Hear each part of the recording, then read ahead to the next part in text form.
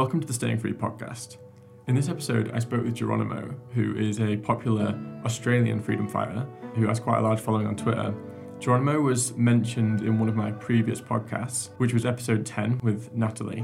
And in that episode, we mentioned Geronimo because he had put a tweet out saying that he had taken the COVID-19 vaccine, essentially against his will, purely through coercion and in order to keep his job. So I wanted to reach out to Geronimo to tell his side of the story because obviously me and Natalie were quite sympathetic to his reasoning, but he received quite a lot of criticism online, which I thought was quite unfair. And in any case, I thought it would be good to get someone on who actually has had to make quite a big compromise, in this kind of ongoing struggle. Around half of my audience is from the UK, and in the UK, obviously we had a very stringent lockdown, but when it comes to vaccine coercion, well, there's certainly been coercion, but there hasn't been quite as much in the way of mandates.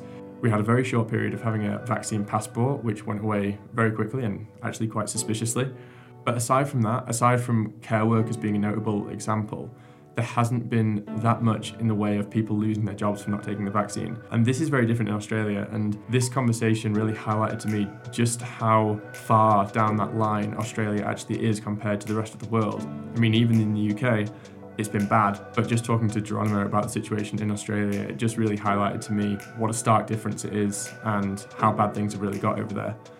So I'm really glad to have been able to give Geronimo an opportunity to tell his story, and hopefully people can kind of connect with more of the human side. I mean, this is something I'm trying to do with this podcast, is rather than people just coming across in 280 characters on Twitter, is actually allow people to connect with each other on a different level. I think part of the reason why people have been so quick to criticise Geronimo for his decision is because they only know him through Twitter, and that human side has never really come across. So it's really easy to just call him a shill and assume that there's not a real person behind that who has gone through quite an ordeal. So I'll leave the rest of the conversation itself.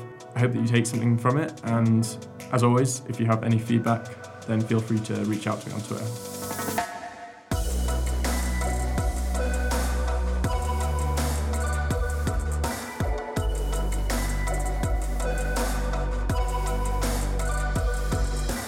Geronimo, welcome to the podcast. Thanks very much for having me, Johnny. Appreciate it. Yeah, I really appreciate you coming on. Obviously, the way we initially got connected, at least in terms of you coming on the podcast, I know we've been kind of communicating for a while, but in terms of coming onto the podcast, I wanted to give you the opportunity to come and kind of give your story because you were mentioned in one of my podcasts with Natalie, who's World of NC on Twitter. And, we were both very sympathetic to the fact that you have kind of been essentially coerced into taking the vaccine, as I'm sure a lot of Australians have. So I know that when you made that decision, it was quite difficult because a lot of people kind of really, I guess, responded to that in a very negative way, as if you'd kind of, abandoned the team or whatever. And, I think me and Natalie really expressed sympathy for your situation. So I'm glad to kind of be able to give you an opportunity to go into it. So I guess we can kick things off there about the situation in Australia that led to that and your feelings around it. Yeah. Well, it's sort of basically the government came out and mandated the vaccine it was done in two ways. The New South Wales government, I work for a department within the New South Wales government. The government mandated the vaccine for certain industries via what's called a public health order, which means the chief medical officer of the state issued a public health order. Now, that was the case with teachers, with New South Wales health, hospitals, all that sort of stuff. But the other way it was done was employer specific. So in my case, my employer mandated the vaccine. But every industry had vaccine mandates. There was nowhere to go, whether you're in mining or in government or retail or hospitality, whatever. All industries were mandated to have the COVID vaccine. They mandated it for us, and we basically mounted a legal challenge. We hired lawyers, and our plan was to fight it in court. What happened? Several cases from other firms ran before us in the Supreme Court of New South Wales. And they were all unsuccessful. they all failed, and in fact, they ended up getting hit with an adverse costs order. In one case, they were made to pay the legal costs of the other side in an unsuccessful legal challenge. Our case was drawing closer and closer, and our legal team had seen the cases before us all fail. And in the end, it came down to our lawyers contacted us and said, basically, no one who refuses a vaccine is going to have a job. And if you keep going, you're going to get hit with a costs order. You're likely going to get hit with an adverse costs order against you. Now, there was about 90 of us involved in this action that we were planning to take before the Industrial Relations Commission of New South Wales. So it basically, we'd all gone over the deadline that our employer had issued to us, saying you have to be vaccinated by this date. After our lawyers basically told us the situation was hopeless, and if we didn't get vaccinated, we were going to lose our jobs, their strategy then became, well, what we can do is anyone who gets fired for refusing a vaccine, we'll see if we can run an unfair dismissal case for them, but we'll probably be unsuccessful there too. So the situation was hopeless. It was basically get a vaccine or lose your job. And that was the case. It wasn't like you could quit one industry and go to another. It was across the board. So many of us, I mean, myself included, I ended up biting the bullet, so to speak, and I got the vaccine. I got the AstraZeneca vaccine, and there was reasons I chose that one over the others. But many of my colleagues did refuse, and they have lost their jobs. And I have people saying on Twitter, "Oh, they're bluffing. They can't do that. It's illegal." Mate, they did do it. People have lost their jobs. They've lost their homes. They were fired, and it was shattering. It was devastating. It wasn't just about me. I wanted to help others. That was my whole reason for starting this legal action against the vaccine mandates. And ultimately it failed. And it came down to get a vaccine or lose your job. And many people did lose their jobs, and they're now jobless. So that's kind of what happened in a nutshell. But with regards to the conversation you spoke about with Natalie, and it wasn't just her, many people, I think, I got accused of being like a shill or a phony on Twitter. Like, people sort of said, your role, as we see it, is to come on here, pretend you're against vaccine mandates, then, reluctantly get the vaccine and say, oh, look, I got it and I'm fine. They're not that bad. You should get vaccinated too, which is ridiculous. I mean, as if I was sort of being paid by AstraZeneca or Pfizer to promote vaccines. I mean, it was just nonsense. The fact is, I was just a regular person who was made to get a vaccine, or I would have lost my job and my home. And, yeah. Yeah, and just to kind of reiterate, because I hope that you don't get the impression from my conversation with Natalie that either of us suggested that. I think that we both totally understood that it was, very much a real life situation of someone, being coerced to get a vaccine, and we kind of saw it happen, within the community. Obviously, there's a lot of people who are kind of prominent in the kind of movement against, lockdowns and vaccine mandates, etc. Not that many of them have actually said, look, I had to give up the fight. I didn't have any other choice. And obviously you were, as far as I know, like one of the most prominent examples. So, I certainly from my point of view, and I think that's the case with Natalie, at least. I can't speak for other people who I don't know and haven't had that conversation with. Like, we definitely share a lot of understanding and sympathy, because realistically, this is the situation that some people have had to be in. And I've been quite lucky. And I think generally speaking, people in the UK have been quite lucky, because we haven't gone down this route. I mean, and this is definitely something I want to get onto is how Australia got here. But certainly in the UK, it's been nowhere near as bad. So it's easy for people overseas and who aren't in Australia and who aren't in particular states even to kind of point the finger and say, oh, well, you gave up the fight, you must be a shill. But, I definitely don't think that.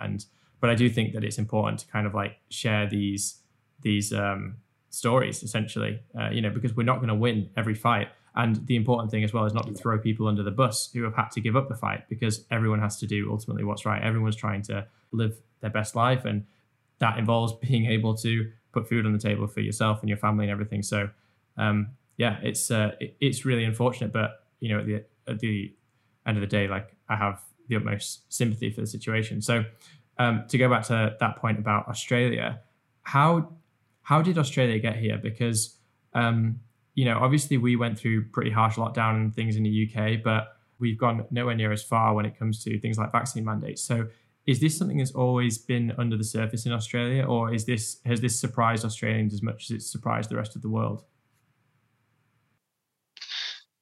I'll get to that. I just wanted to quickly address one point you made there, Johnny, that I think is really important.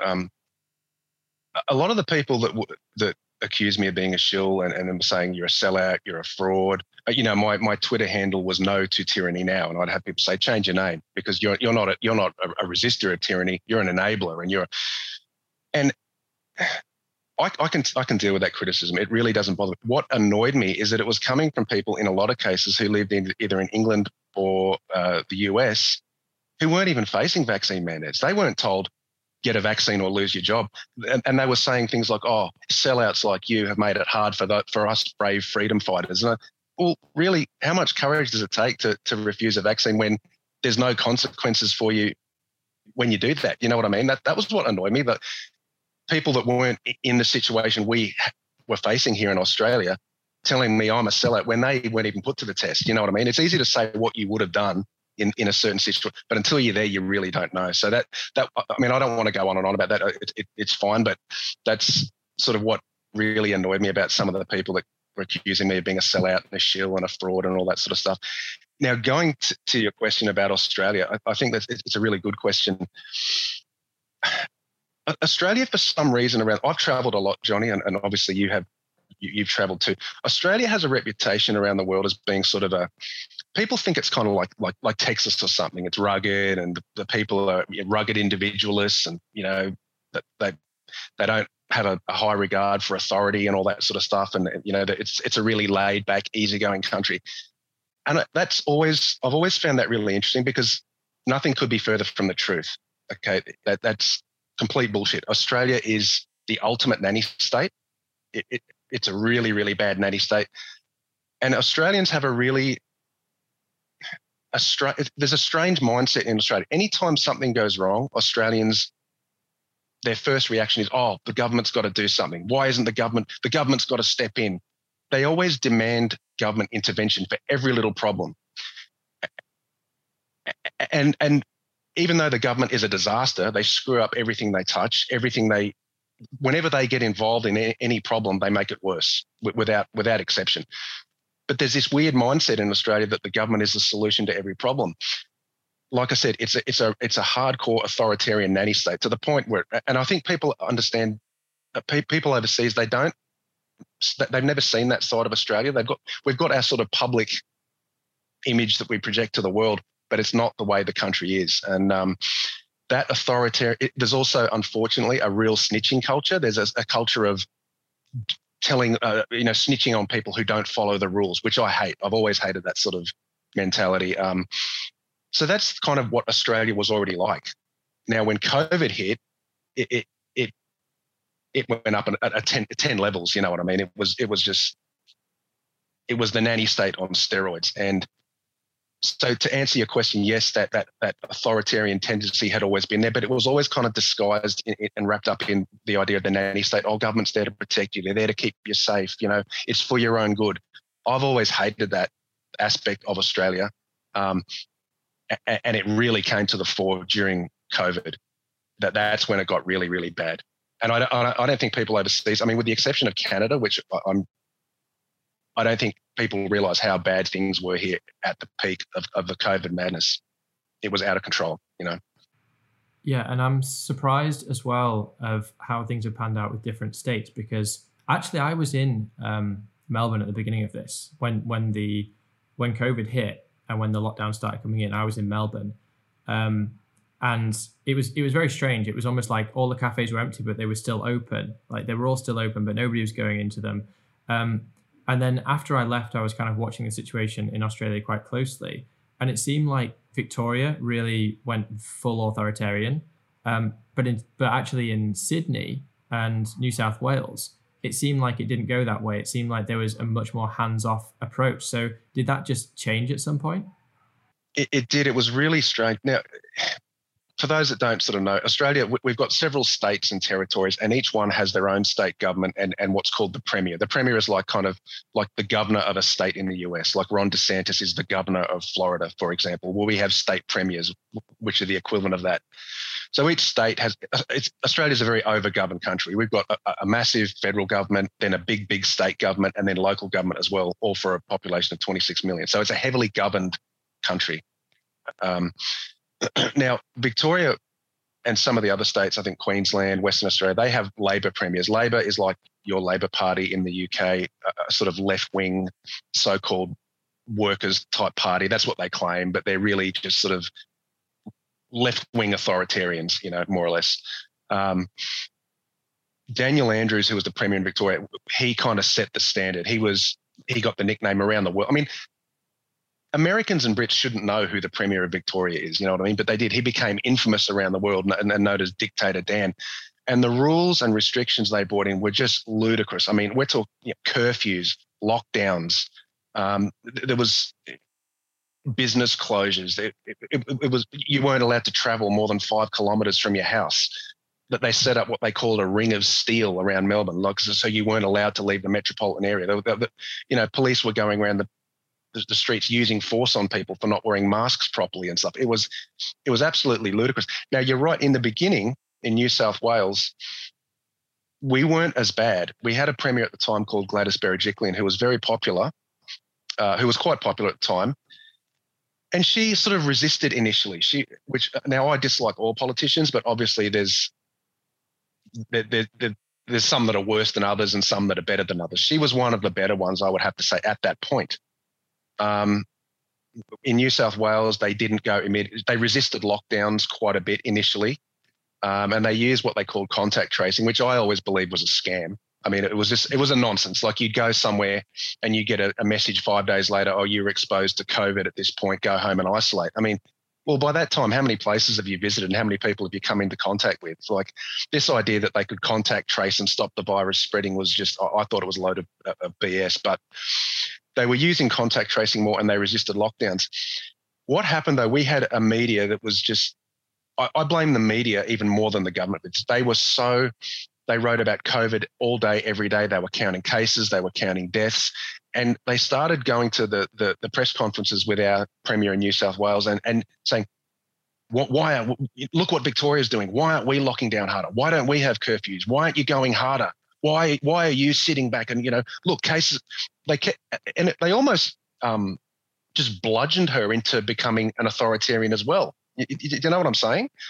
They sort of shamed the New South Wales government into doing what the rest of the country was doing. And then it became, so then we did start having lockdowns here and they were bad. They were really bad. They closed businesses. They came up with ludicrous rules. And it became almost like a competition in who could be the most authoritarian, who could be the nastiest and who could be the toughest on COVID. And our Premier did end up succumbing. And then she got really, really nasty. And at the peak, that when the vaccine first came out, they were saying things like, and I was unvaccinated at that stage, and I planned on remaining unvaccinated, but they were saying you weren't going to be allowed to travel, you weren't going to be allowed to go to restaurants, gyms, cafes, cinemas, you weren't going to be able to go interstate, and I could deal with all that. I was like, you know what, I can deal with all that. What I can't deal with is not having a job, not having an income. But they were threatening $55,000 fines for any business that was caught serving an unvaccinated person. It got just out of control. And I remember thinking, I'll be honest with you, Johnny, I was actually scared. I was thinking, are we going to end up in some kind of camp? Are they going to start talking about culling the unvaxxed? I mean, how far is this going to go? It was a level of tyranny I'd never seen before. And it was really getting quite frightening. Then sort of what happened, that particular Premier was embroiled in a sort of corruption scandal. And she ended up resigning. The new Premier that came on was our former Treasurer, a guy named Dominic Perrottet. And I knew of him, I've always been kind of quite interested in politics, and I knew of him before he rose to prominence as the Premier. And he was a lot more sort of freedom oriented, you know what I mean? He was more of what I call a sort of traditional conservative libertarian type. He believed in freedom and free markets. And he sort of started speaking out a little bit against the vaccine mandates and not against the vaccine mandates, but he said, we can't have a 2-tier society, things like that. Now, he hasn't done as well as I had hoped, but if it wasn't for him coming in and rolling a lot of this stuff back, I believe Australia would still be in the grip of the COVID insanity. He led the way. And as he started relaxing things in New South Wales, other states were forced to follow. You know what I mean? And I still say, if it wasn't for Dominic Perrottet, and he's not perfect, believe me, I believe there's a lot more he could do and he should have done. But if it wasn't for him, I think we'd still be in COVID mania.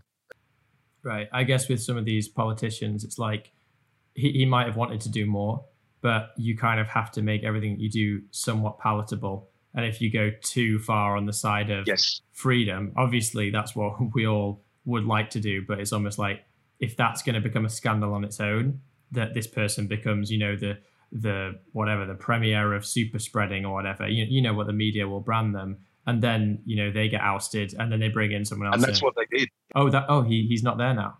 No, he is still there, but he was absolutely lambasted in the media. I mean, he was, you know, they were calling him "Let It Rip Dom" and all this sort of stuff, and he doesn't care. And I mean, Christmas Day, Johnny, I was getting in arguments with relatives at the dinner table that, you know, my wife's uncle was there saying, "Oh, I hate this new premier." And I said, "Why?" He said, "Oh, well, he's removing the mask mandate."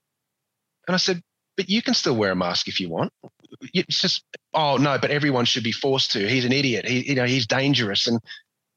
And this is what you're up against in Australia, mate. Like there's people who are upset that they're not being forced to wear a mask anymore. I mean, if you want to wear a mask, you can wear one, but they want everyone to be forced. This is the mindset here, what I was talking about before, this sort of love of the nanny state and its government's role to wrap us all in cotton wool and keep us safe. It's out of control. And Dominic Perrottet has been, we had prominent media personalities who were slamming him, calling him the boy premier, and he's putting people at risk and he's dangerous but what you said, Johnny, he has people in the background who he has to keep on side. He can't just say, right, we're getting rid of everything, it's a load of rubbish, because there's people within his own party that would bring in. So he's trying to strike a balance between restoring civil liberties and freedom and keeping himself in the top job, if you know what I mean. If you're right, if he went too hard, I think they'd remove him.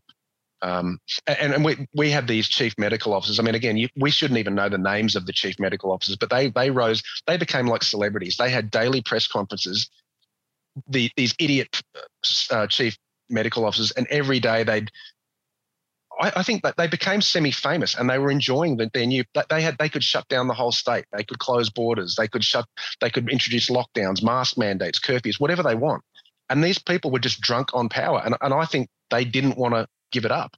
And when Dominic Perrottet came in and started trying to relax things and saying, look, we have to get back to normal, we can't keep going like this, he clashed with our chief health officer, this Kerry Chant. And I think it caused some problems, you know what I mean? He was being white-anted very much. There was leaks to the media, people speaking against him behind his back. So we've been very lucky to have him, and he's done quite well. I mean, I wish he'd done more, but like you said, he's got to strike a balance between, he's got to keep his fellow politicians or, you know, on side, but also try and restore freedom. So it is a balance, you know what I mean? Yeah. So going back to the previous, was it the premier who had a corruption scandal, or was it a mayor or something? It was the premier. Her name was Gladys Berejiklian, and she was there was what they call it was called ICAC. It's the Independent Commission Against Corruption, and that, you know, it's a government body that basically investigates allegations of corruption in government. And it can be politicians, it can be, you know, bureaucrats, government employees, whatever. And she was basically brought undone by that. I mean, it wasn't what she was doing. She basically had a boyfriend who was a fellow politician in a regional area, and she was sort of like funneling money to his electorate to fund projects there. And they're basically saying, you know, she was giving him special treatment, you know, and funneling money there to fund things because he was her boyfriend. That was kind of it. It was nothing really that terrible, but she ended up resigning after that. And that's when Perrottet came on it. And like I said to you, mate, if it wasn't for Dominic Perrottet, I think we'd still have lockdowns and restrictions. You know, he led the way out pretty much. Yeah, that's great that you had that. I think that it's kind of similar in America, that I think that without Ron DeSantis in Florida, I'm not sure that America would be so free, because you just need the one state to prove that it's possible, right? You just need the one state to say, all of these doomsday predictions that we're going to open up and we're going to have these huge spikes in cases, which has just never been seen anywhere. Nowhere have we seen when they've opened up that you have spikes in cases. It's just completely, it's complete non-science. And so yeah, it's great that you had that premier who was able to do it. I actually thought that the last one, I didn't know whether the corruption might be something to do with the big pharma or anything like that, but there's nothing there. There was allegations. One sort of prominent businessman in Australia, Clive Palmer, alluded to that Pfizer and AstraZeneca were making big donations to the Liberal Party in exchange, they were sort of encouraging them to push lockdowns and then offer their vaccines as the way out kind of thing. But that not much more really came of that. It was never proven, and it just kind of fizzled out. We didn't hear much more about that. I mean, obviously, our government has made big deals with Pfizer and AstraZeneca. That's well known, but that particular aspect of the corruption that never really played much of a role in her demise. Right. Okay. Where are things up to now then, both kind of between states and in Australia generally with the whole vaccine thing? Because a lot of countries now have moved away from it. And for me, I always felt like the booster kind of issue was going to be the undoing of all of this stuff, because you might be able to convince everyone to get 2 shots, but the idea of trying to convince everyone to get 2 shots every, whatever it is, 12 weeks for the rest of their lives was just too much of an undertaking. And I felt like Big Pharma got too greedy, governments got too drunk on their own power, and ultimately they pushed too hard and then realized that they weren't going to get it. And it's very difficult then to just knock it back a peg and say, oh, okay, well, we'll just stick to 2. It's like, once you've said everyone needs a booster every 12 weeks and that the vaccine wanes and stuff, so everyone's got to get it, you can't really then go back on it all and then say, oh no, actually it does work forever, so everyone should still get the 2 jabs and we'll still give you a vaccine passport. So I thought that would be the undoing, and I don't know whether that is. I can't necessarily say I was correct on that, since a lot of countries have now gone in a different direction. Perhaps it is, perhaps it isn't. But where is Australia on all of that? Because now that a lot of the other countries have kind of just accepted that, or maybe not, maybe they haven't verbally accepted, but it seems that they've given up this fight on trying to just get everyone vaccinated and boosted. Is there any hope for Australia, or is Australia still kind of pushing on? Well, they are talking a lot about boosters. At this stage, they haven't mandated them, at least. And Dominic Perrottet, again, he even said, like New South Wales Health was the one place where the mandates were the strongest, the doctors, the nurses, the hospitals and all that. He did say that the booster was not going to be mandatory for New South Wales Health employees, which I find encouraging, because I'm hoping, if they don't mandate it for health, it hopefully won't be, it hopefully won't be mandated in other industries, including my own, because I don't want to get a booster. I didn't want the first 2. I think with the vaccine, mate, partly in the beginning, they really gaslight us. They tell us one thing and then pretend they never said it. But you'll remember, Johnny, they did say in the beginning it was effective in stopping transmission. And that was the whole reasoning for the vaccine passports. Oh, we know if you're vaccinated, you're safe and you won't spread COVID, so you're allowed in, but those dirty unvaccinated people, they can't come in because they might spread COVID. Well, we now know that's complete bullshit, because everyone I know who's got COVID is vaccinated. It does nothing. It clearly does nothing for transmission. In fact, it's even less effective than I thought it was going to be. I thought we would have a harder case to prosecute if they could show that the vaccine was really effective in shutting down COVID, but it doesn't. It doesn't stop it at all. So I think that's why they're kind of backing away a little bit. The promises of stopping transmissibility have been exposed as completely fallacious. So they've sort of given up on it a little bit.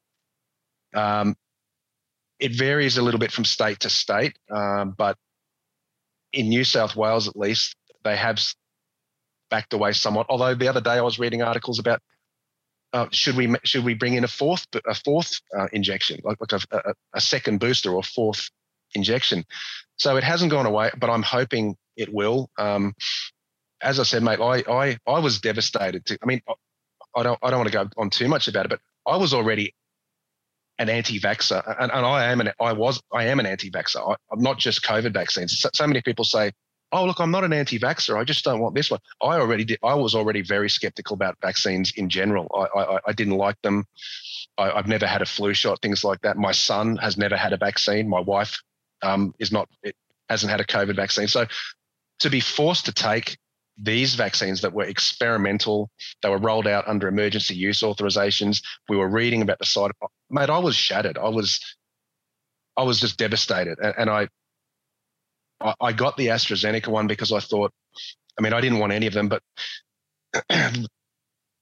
with the AstraZeneca, there seemed to be more risk of coagulation issues, clotting issues and stuff like that. Whereas with the mRNA vaccines, the Pfizer and the Moderna, it seemed to be the risks were more related to heart trouble via myocarditis and pericarditis. I guess I just thought, well, I'll take my risk with a clot, which can be treated in some cases. Other times they're fatal. But I was more prepared to take that risk than the risk of the mRNA vaccines. And that's why I went with AstraZeneca.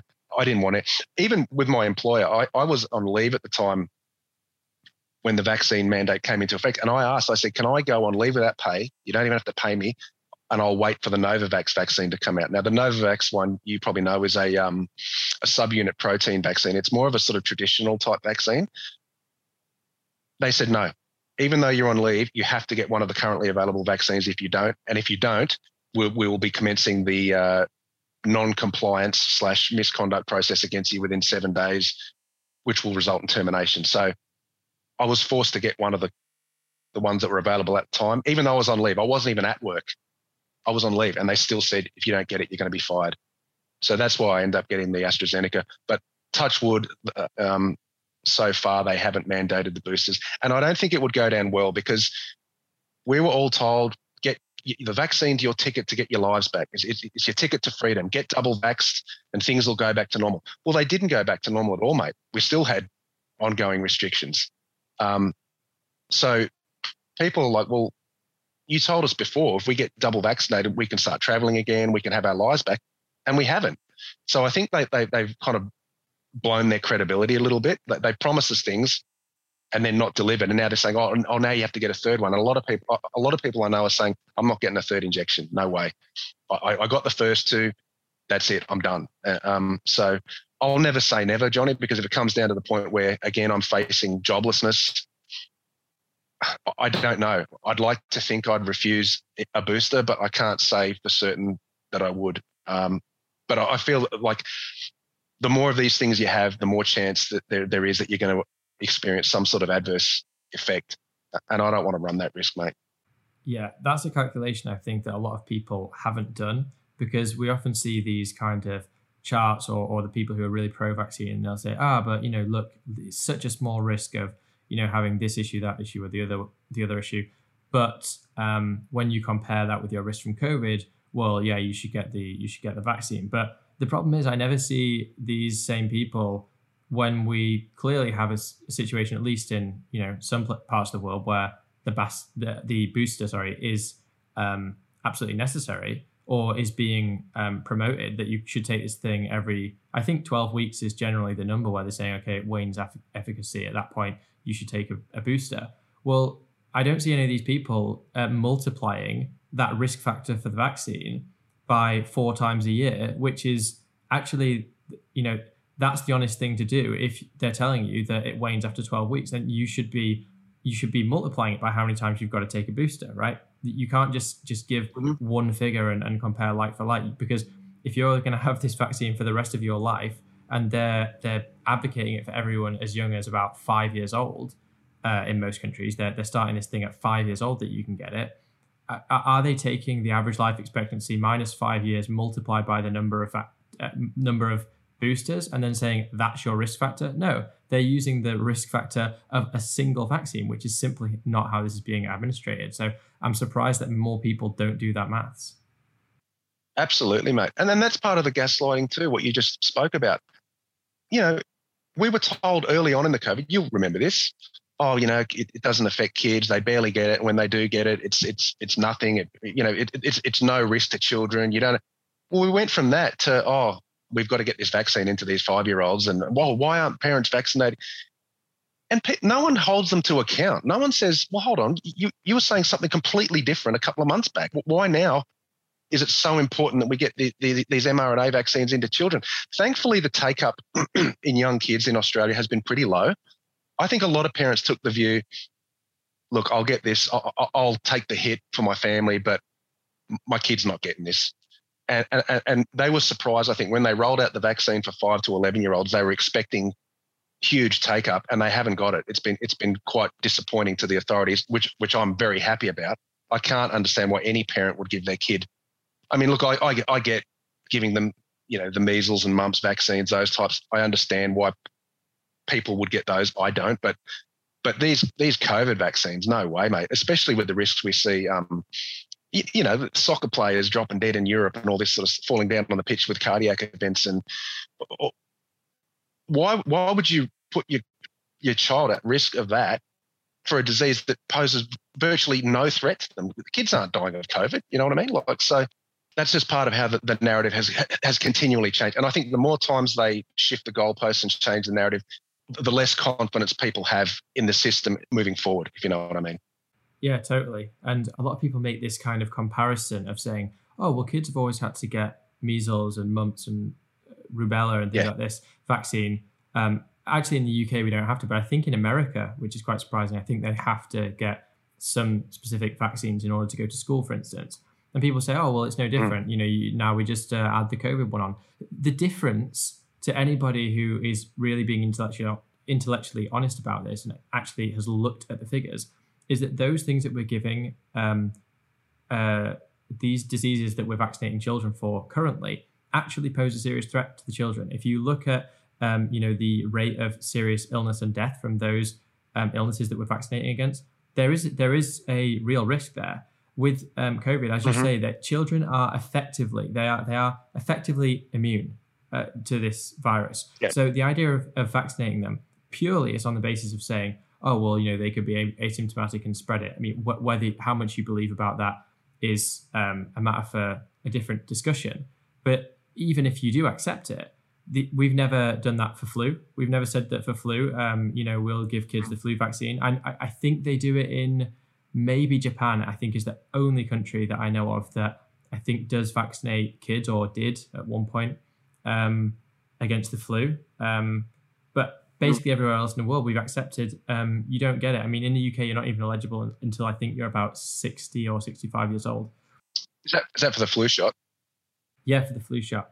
So it's another example of just kind of scientific dishonesty, intellectual dishonesty, that we're making these comparisons. Yellow fever is another example. People say, oh, well, you need the yellow fever. Well, yeah. I always say this to people when they say about the yellow fever vaccine, and I say, well, show me your yellow vaccine certificate. And nobody has ever been able to provide proof of it, because barely anyone gets it unless you're going to go to very specific parts of the world that have high rates of yellow fever, which you can choose not to travel to those specific countries if you don't want to. The comparisons are, and by the way, yellow fever, not to bang on this point too much, but yellow fever has a rate of death, I think, ranging from about 1 in 5 to 1 in 2 people. It's if you get yellow fever, you're in a very, very dangerous medical situation. And the idea that people would compare this to COVID, it just boggles the mind. And the only thing is, people are either brainwashed or they're being deliberately intellectually dishonest. Yeah, I'd agree with that, mate. Look, I go back and forth. I still wonder what the real agenda behind the whole COVID thing was. People say it was to bring in like a central bank issued digital currency, things like that. I don't know, mate. I go back and forth. I mean, in the beginning, I didn't even believe it existed. I was sort of taking the David Icke position that I didn't know anyone who had COVID. No one knew anyone that had COVID. And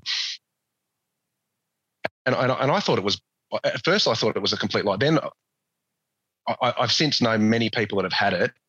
None of them were hospitalized. None of them got very sick at all. But I will say, I think while I do believe there is something out there, there is a disease, whatever, I know it's been massively exaggerated. I think other illnesses, like, people have had flu and things like that, renamed COVID. They've done everything they could to make it bigger than what it is. And I don't know what the real agenda behind that is, but I'm convinced that there was more to it than we were being told, and the measures they took, the lockdowns, we've never seen anything like this I mean, the last 2 years have been the worst 2 years of my life, so yeah, I don't know what the real agenda was, but I believe it was massively exaggerated. It was blown up to be something bigger than what it is, and far more dangerous than what it actually is. And it poses very little risk to children. Yet now they're pushing these vaccines on children. So I don't know, Johnny. I don't know what the real agenda is behind it all, but I believe there's a lot more to it than the talk of the Great Reset, things like that. This Klaus Schwab guy writing that book, COVID-19 and the Great Reset, that was really weird. But yeah, I just think there's more going on than we're being told. Yeah, I agree with that. And just on one other thing that you were saying before, that even before this, you were an anti-vaxxer. Normally I hear that term anti-vaxxer used as a kind of as a insult, basically. Insult, yeah. And I don't know that I know anyone who actually would self-proclaim themselves as an anti-vaxxer. So I'm wondering if you could just go over your thoughts about vaccines generally. Suppose COVID never happened, just what your thoughts were surrounding that issue before. Yeah, sure. Well, it's sort of interesting how it happened. I mean, I don't want to bore you too much, but I kind of got on the red pill truther bandwagon type thing around 2008. And it was basically after watching the movie Zeitgeist. Someone at work told me to watch it. Prior to that, I was a total normie. I believed what was written in the newspapers. I believed politicians. Although I've always disliked the nanny state and I've always thought we were overgoverned, I didn't hold strong political positions at all. I was pretty apolitical. But after I saw that movie Zeitgeist, and I don't know if you've ever seen it, Johnny, but it basically, it's divided into 3 sections, but one of the sections is on 9/11. And I watched that and I was blown away. I didn't know about Building 7 collapsing, that wasn't hit by anything, collapsing into its own footprint at free fall speed. I didn't know, the plane that supposedly flew into the side of the Pentagon and there was no rubbish, there's no debris or wreckage or, there's no video footage ever been released. The FBI's confiscated all the CCTV footage. So that, after watching that, I kind of got interested in, I don't like the term, but I began investigating a lot of conspiracy type topics. You know what I mean? Now, when you're in that space, the 9/11 truther movement, you will inevitably come across people like David Icke and Alex Jones, and they were always talking about vaccines, right? Now, I'd had vaccines in the past. I'd never really liked it, but I'd had them and I didn't think much about them. But I started watching some people who I respected spoke at length about vaccines, and I started looking into it more and more. And the other thing that I knew many people over the years who had the flu shot. I'd meet people, and they'd ended up in hospital with bronchitis or pneumonia, and they'd say, "Oh, I had that flu shot, and I've never been so sick." And I remember sort of thinking, at that time I wasn't married and I didn't have children, but I remember thinking, maybe there's something to this anti-vax stuff. Maybe they're not, because I always thought they were crazy, to be honest. I thought maybe they're not crazy, you know what I mean? And I remember thinking at that time, if I had a kid, I don't know if I'd get them vaccinated now, but I remember thinking, well, I don't have a kid. I don't really have a dog in this fight, so I don't need to make a decision either way. But I did get interested in vaccines because of, like I said, I initially got exposed through some of those conspiracy type people and the amount of people I saw that had gotten sick from flu shots. So I did start doing a lot of reading, and I read a lot of books like Dissolving Illusions and a number of other books. And over time, I became more and more, vaccines are given credit for eliminating disease. But if you look at the graphs, that these diseases were already hugely declining anyway, mainly due to clean drinking water, closed sewage systems, better nutrition. But vaccines get all the credit, you know what I mean? And the more I read, the more I studied, the more I became convinced that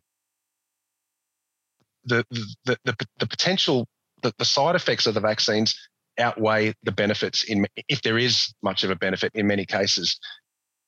Then when my son came along, I mean, I never planned on having children, but my wife, got pregnant. And I remember thinking, wow, now I've sort of got to put my money where my mouth is. Do I really believe this, or am I just going to? And, me and my wife discussed it. I read more than I ever had. I read more and more and more about vaccines. And in the end, we both decided, no, our son's not getting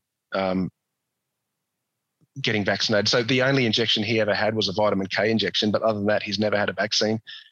I've never had any vaccine since then. I don't get flu shots, and my wife hasn't either. But so, yeah, I did become an anti-vaxxer. And you're right, it is used as an insult in Australia. It's it's people say now, oh, you're an anti-vaxxer, and people get really upset by that. I am a vaccine skeptic. I believe they are dangerous. And I think in many cases, the potential adverse effects outweigh the supposed benefits. So I've been that way for a long time. So you can imagine someone who has those views on vaccine being forced to take a COVID vaccine to keep their job. I was shattered, mate. I mean, it really affected me mentally. I was really upset by it. And then, people calling you sellout and shill, and, that didn't help. But, I understand why people say that. Yeah, I mean, I didn't realize that you were so strong against all vaccines. I thought it was because, I'm quite strongly against taking this one, but I've always been relatively neutral, I would say, on vaccines prior to this. In fact, I've never really thought about them. I've had more vaccines than I even had to take. Some of them I took voluntarily for traveling to certain places. This is the only time when I've actually had a strong enough belief about it to say, no, I'm not going to take it despite all the pressure going on. So, yeah, as you say, I can't imagine what that must have been like for you, being already very strong on this. Sorry, on this topic. Can I just say one thing, Johnny? I'm not like a militant anti-vaxxer. That I just want to say that I don't go around telling people what to do. I'm absolutely pro-choice. I mean, if someone feels that there's benefit for them or their children being back, I will never say to someone, oh, mate, you shouldn't be doing that. You shouldn't be taking that, or you shouldn't be giving that to your child. That's none of my business. You know what I mean? For myself, I don't like vaccines, but I would never tell someone else what to do or make them second guess themselves. Everyone's got to make the right decision for them. And if people feel that there's benefit for them in being vaccinated or in vaccinating their children, then that's what they should do. And I would never judge them for that. But by the same token, I ask that they don't, sort of ridicule me for making my own medical choices, Yeah. Wouldn't that be great if we lived in a society where people just respected each other's medical choices? Oh, it would. It really would. So just on a wider topic then, what's it like now in Australia when it comes to, outside of obviously kind of employment and things, when it comes to where things are at with vaccine passports? Do you need one to go to restaurants and shops, etc.? Like, what's the situation in Australia now? Well, again, I can only speak for New South Wales. I think Victoria is quite a bit stricter, in Queensland. But the vaccine passport thing, it's funny, it never really caught on. Even when in the middle of it, I don't think I've ever been asked to show a vaccine passport or proof of vaccination. It was so weird in the beginning because we had a really long lockdown. It was a brutal lockdown. And then when we came out of the lockdown, it was only the double vax that were allowed back into society, back into businesses, to shops. I was still unvaccinated at that point. So for example, I was allowed to walk around a mall, but I wasn't allowed in any of the shops. I was only allowed in supermarkets, liquor stores, and pharmacies. That was it. I was locked out of everything. We couldn't buy clothes for our son. We had to order them online, and we'd have to go to a special spot designated for unvaxxed people, and they'd put the goods into the boot of our car, and we'd have to drive off so they didn't have to deal with us face to face. It was unbelievable. But eventually, even though I was unvaccinated and I wasn't allowed anywhere, I did walk into a couple of places, and they never even asked me for the vaccine passport. I think a lot of people, it never really took hold the way they thought it would. And then even after I got my first vaccine, now with the AstraZeneca, you have to wait 12 weeks between doses. So I had the first one, but I was still considered unvaccinated. So I'd been vaccinated, but I still wasn't allowed in any businesses. And my wife was. So my wife was locked out of everything. So we went for months and months and months. We couldn't buy a coffee. We couldn't go to a cafe. We couldn't go to a restaurant. We couldn't go to Kmart. We couldn't go to any of the big department stores. We couldn't do anything, mate. We couldn't go and visit family in Sydney because we weren't allowed to stay in any hotels. Like, we had nowhere to stay. So we were just stuck at home for months and months and months, and we couldn't go anywhere. So it was really bad. But I don't think the business were really enforcing it that much, because even people that were going about their business were telling me, mate, I've never been asked for a vaccine passport anytime I've gone into a business. They've gotten rid of it all now. They got rid of all the QR codes. And again, that's thanks to our Premier, Dominic Perrottet. He said, we're going to get rid of the QR codes. He had resistance when he did that. The vaccine passports are gone. The mask mandates are gone, even though some people are not happy about it. So it's not too bad in New South Wales now. And I've never been asked to show proof of vaccination since this whole thing started, to be honest. So, that's where it's at. I hope it continues, but we'll see. I mean, if there's one thing the last couple of years have taught me, like, no one knows what the future holds. You know what I mean? Like, we can. I always had plans of paying off my house in a certain amount of time, saving this much in my superannuation. This is what I was going to do in retirement. All that has been just, my worldview has been changed because of COVID and the way the government, if they've done this now, who's to say it couldn't happen again for other reasons, so I live more day by day now, put it that way, But to answer your question, Johnny, the situation is pretty much back to normal in New South Wales now. No one's being asked for vaccine passports, and we can pretty much do what we want. Yeah, that's really good to hear. I mean, some of the things that you just mentioned there, about having to order clothes online and things because you couldn't actually go into the stores to buy your son clothes. I mean, most of my listeners are in the UK, and I think they're going to be shocked to hear that. I mean, we obviously hear about the things that are going on in Australia, but sometimes you hear a story that really does just make you kind of take a second breath, because that is just it's hard to even describe that in the 21st century that a society like that happened, and somewhere like Australia, which is supposedly a kind of modern progressive country, etc., to kind of have that. I mean, in the UK things were bad, like by historical standards, but not bad in terms of the standards that were set across the world, and Canada has been terrible. Absolutely shocking to see what's been going on there. If anything, I would say Canada might have now leapfrogged Australia in being the most tyrannical Western democracy in the world. But obviously Australia gave them a really good run for the money, and maybe still are.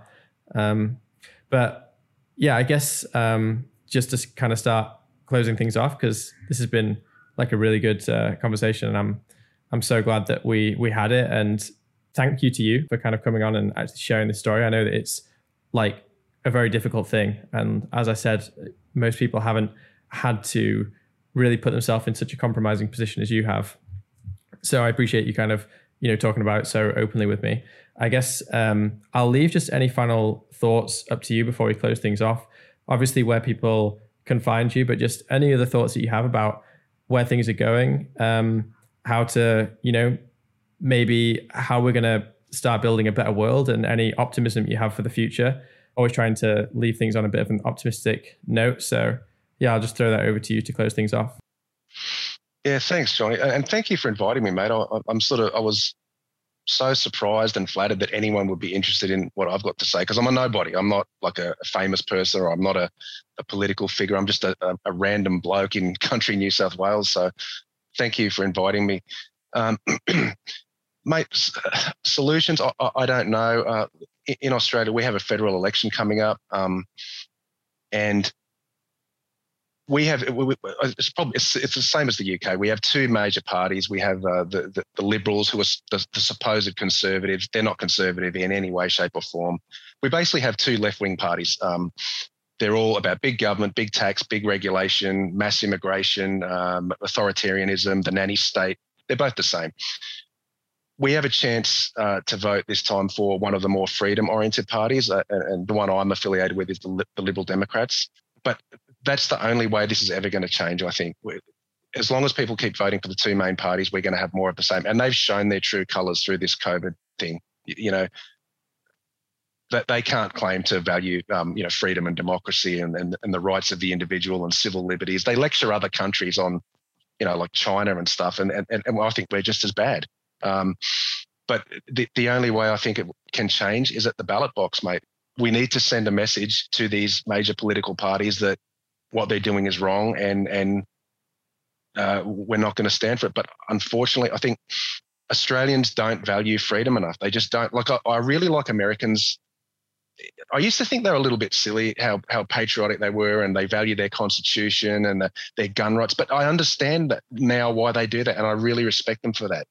They are passionate about defending freedom, whereas in Australia, we'll sign away our freedom at the drop of a hat, mate, and we've done that with COVID. So Australians need to kind of embrace freedom more and value it and treasure it more and fight to defend it, and that's what we've never done here, and why we've ended up in the mess we have. But to answer your question, I think the only way is at the ballot box, and there's a few minor parties running this election: the Liberal Democrats, United Australia Party, One Nation, who are all anti-lockdown, anti-vax mandate, anti-mandate, not anti-vaccine. They're against the mandates, and unless those parties get, people vote for them and they get a good turnout, it's going to be more of the same. And if this has happened, what's happened with COVID could happen again in the future with something else. It could be climate lockdowns next, or it could be a new disease. And once government's had a taste of this is now, a tool in their toolbox.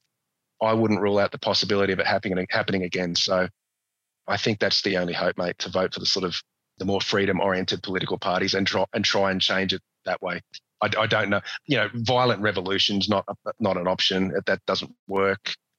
It's not practical. And what are you going to do? Go up against the government, try and overthrow them? It's just not going to happen. So I think the only way is at the ballot box, and to keep speaking out. Like, that's why people probably get sick of me on Twitter, but I more or less just got on there because I wanted to draw attention to what was happening in Australia. I wanted people to know that this picture that people have of Australia is not the case.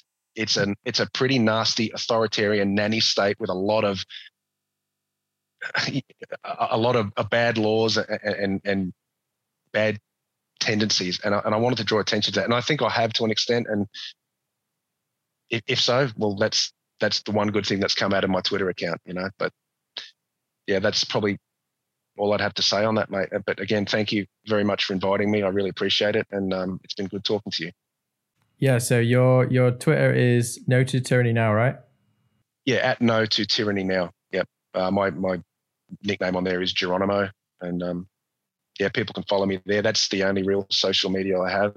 I mean, I had a Twitter account before, and I only had a few hundred followers, and I thought, and this time I got banned for something I said on the other one. I was off it for a while. I started this new one, and it just sort of blew up, and I think it was all to do with mainly around the vaccine and the COVID stuff, and so I'm surprised it got as big as it did, and I think that's where some people have kind of got to know me a little bit, like yourself. Yeah, well, I hope they've got to know you a bit more as well through this conversation. So I really hope that Australia can come out of the authoritarianism and embrace a bit more freedom. I hope to see Djokovic back at the Australian Open as well. Wasn't that ridiculous? I mean, we had 50,000 cases a day in Melbourne, but we had to keep Novak Djokovic out of the country. It was ludicrous. He was no risk to anyone, and we were having tens of thousands of cases a day. But the real reason they wanted to make an example of him is they were worried that if he was here, he would encourage anti-vaccine sentiment. They said that in the federal court hearing. So that was the real reason he was banned from the country. And that's how petty and authoritarian Australian governments are. He wasn't here to talk about vaccines. He was here to play tennis. You know what I mean? But yeah, that's Australia for you, mate. Well, I'm hoping for the best for Australia and as well for you, Geronimo. So thanks a lot for coming on. Thank you for having me, mate. I appreciate it.